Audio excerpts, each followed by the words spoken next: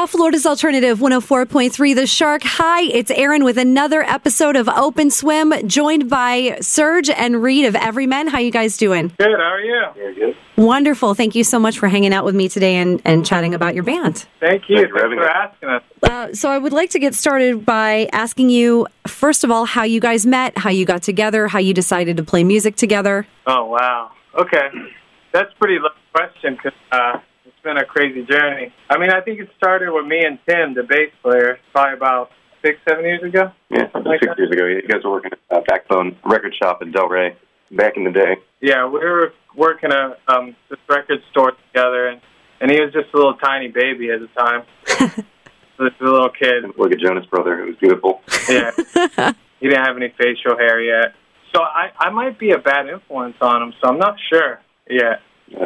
Pretty much do that, though, right? Everyone just kind of fell in through local scene stuff around that record shop, pretty much. That was like a central meeting point type of deal? Yeah, we all kind of came in at different times. He and Tim met first. They started up the band without us, without most of the rest of us, and then over time, members kind of got switched out through Lake Worth and just local show stuff, and we're all here. Cool. Yeah. Now, I want to ask you guys, I've had the chance to see you a couple times, most recently a few weeks ago at Creepy Tiki, and you always have such a fun live performance. I remembered you guys, the first time I had told Serge, the first time I saw you guys was years ago, and then didn't for a really long time, and then did again recently, but I remembered one of my friends was like, hey, we're going to go over to Creepy Tiki and see Everyman, and I remembered you guys right away because you're such a fun, unique band with such a cool sound. Well, thank you. Thanks. You're welcome. We thought, Have a good time. yeah. Before anything else, we try to have a good time, at least for us. So, I mean, you incorporate stand-up bass, mandolin, banjo.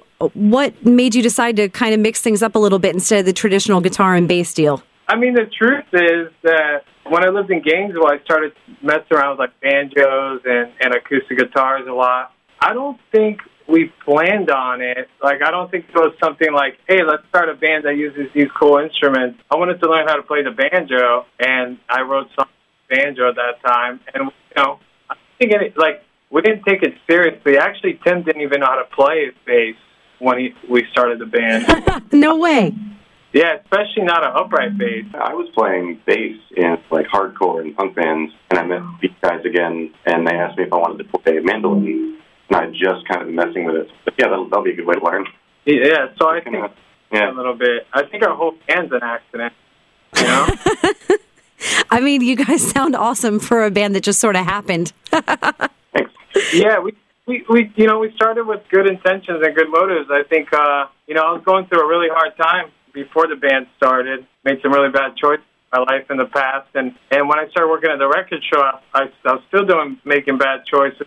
And when I decided my life around, Tim was kind of like very supportive, and he would just come and hang out. And that's, I think, where it came from. It was just really just friendship. You know what I mean? It wasn't like, let's play shows, let's get crazy, go on tour.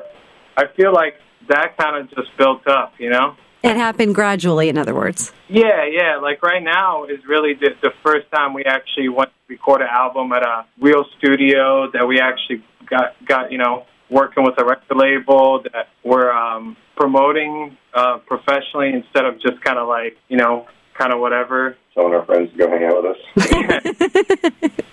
So it's kind of cool, you know? So where do you guys draw your influences from in terms of songwriting? Serge writes most of the lyrics, so where do you... I feel like I don't... If I was to tell you, like, obviously, like, bands and music influence me a lot, mostly lyrics and stuff. The thing is that, like, I kind of learned how to play instruments on my own. When I try to, like, use influences from other bands and other things, it kind of just turns out really bad. It messes you up because you have a certain way in your mind, or? I just know how to write how I write, and I like to write from my life experiences, you know what I mean? I get a lot of my influence really from friends around me and like, people I'm playing with. It's really not from, like, bigger. I'm actually going to say, like, because especially with mandolin or, like, the way that we have been writing songs, pretty directly, like, full influence when I'm playing other types of music. With us, it's always just, we're all self-taught or we're taught by friends with the instruments that we're playing now, so it's always just stuff we pick up from other bands we're playing with, or kind of rubs off through osmosis. I don't really think about it that much. Yeah. I never try to write like anybody in particular. Yeah, I don't think about it much either. I feel like a lot of it just comes natural to me, too. Like, I could only write the kind of songs I write. Like, if you hear me, like, try to cover a song, it's pretty funny. What have you attempted that just didn't turn out the way you wanted it to? As far as covers, Yeah. all of them. All of them? Yeah. We've tried a lot of different, we love covers. We've always wanted to do covers. I think we pulled off 2 in the dozens that we've tried. Oh, sorry, we do a really good Creedence cover. That's awesome. We don't do that anymore. And then we had a hip-hop medley for a minute. pretty solid. But, yeah, right now we're TLC. Yeah, we do a TLC cover right now in our set. That's fantastic. Yeah, so we just try to joke around. I'm like, it's like it sucks when you're all original band and you go like to bars that will pay like a cover band $100, to do covers on that. So I'm not really into doing covers too much, I like doing the original stuff. I think it's fun. Well, speaking of original music, you guys have a brand new album that comes out next weekend. It's called May Your Ashes Have Stories to Tell. I had a chance to listen to it, and Shake Your Bones and Don't Rain on My Parade are my 2 favorite tracks. Oh, thank you. Yeah, I like Shake Your Bones. That's a fun one. It definitely is. You're welcome. So tell us about the release party that you guys are going to have. April 22nd, a respectable street in West Palm. We always try to top our own shows. Like, we always try to be like, okay, how can we make this crazier?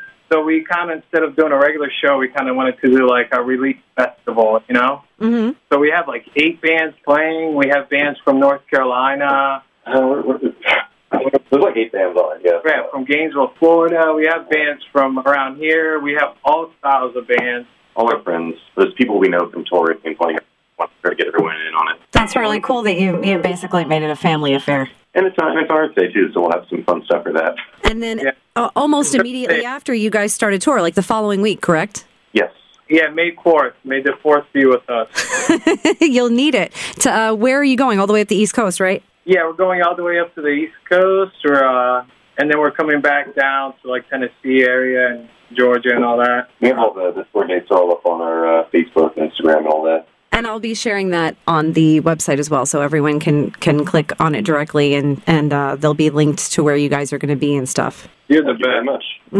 Hey, thanks, man. It's something that local music has been a huge part of my entire life from the time I was 14 years old growing up in Central Florida. There's not a whole lot to do like in the middle of the woods. So you find like the couple places that are all ages that you can go to and see bands. So that's something that, me and a lot of my friends have, how we kept out of trouble was going to shows and, meeting new people and listening to music and kind of bonding over that. So it's important to me to continue to spread the love now that I'm here too. Oh, that's awesome. That's great. Yeah, thank you. All about. Yeah, you're welcome. I feel like that's the only way bands could like even get their name out there these days. It's through like friends and social media and just like other people supporting. Yeah, definitely. So that's awesome. I appreciate it. Thank you so much. You're welcome. Sergio, I want to ask you about Soundpath Recovery. Can you tell me you co-founded this program, correct? Yeah, it was me and this guy Terry B. We actually, it's really weird how, I really thought about, you were going to ask me about Soundpath, and I was thinking, like, May Your Ashes Have Stories to Tell is like our new record, and it's, like, really a combination of a lot of stuff I've gone through, personally, and not just personally, but with the band, and and what I've seen them go through, and just people that are close to me. It's so funny how it turns, like, where my life is at right now, because I started, before I started Everyman, I had a bad drug and alcohol problem for a long time, to the point where, before I got into recovery, I tried to kill myself, and that's where I was at. Wow. Yeah, it was really, really bad, I think that the last day I ever used any drug or anything, I ended up getting shot at in Miami. Holy cow. I OD'd. I purposely OD'd that day. And something, changed my life. That day changed my life forever. May Your Ashes Have Stories to Tell. It's kind of like that story from when I had to change my life. You know what I mean? Like what happened after and what happened around me and situations and experiences. And that's where, when I was telling you, Tim was really cool and was helping me out when I was going through stuff. He was like one of the only people that is not in recovery that would pick me up to go get coffee and was kind of understanding of where I was at. Instead of being like, hey, let's go get a beer. Why can't you drink beer? Yeah, one of my very best friends is in recovery, and I'm not, and I've always been very supportive of her because I love her, I care for her, I want to see her do well in life, and it's very difficult to watch someone transition from one lifestyle to another and see who sticks around and who doesn't. So, I mean, ultimately, I feel like if you want to be a good friend to someone, you'll support whatever path they choose. Exactly, and I think there's like this huge stigma that, like, when I was playing music before I got in recovery, and I got sober, like, there's like this feeling you get where, like, oh, like, that's the way I'm supposed to live, and you kind of use, like, music as an enabler, you know what I mean? Mm-hmm.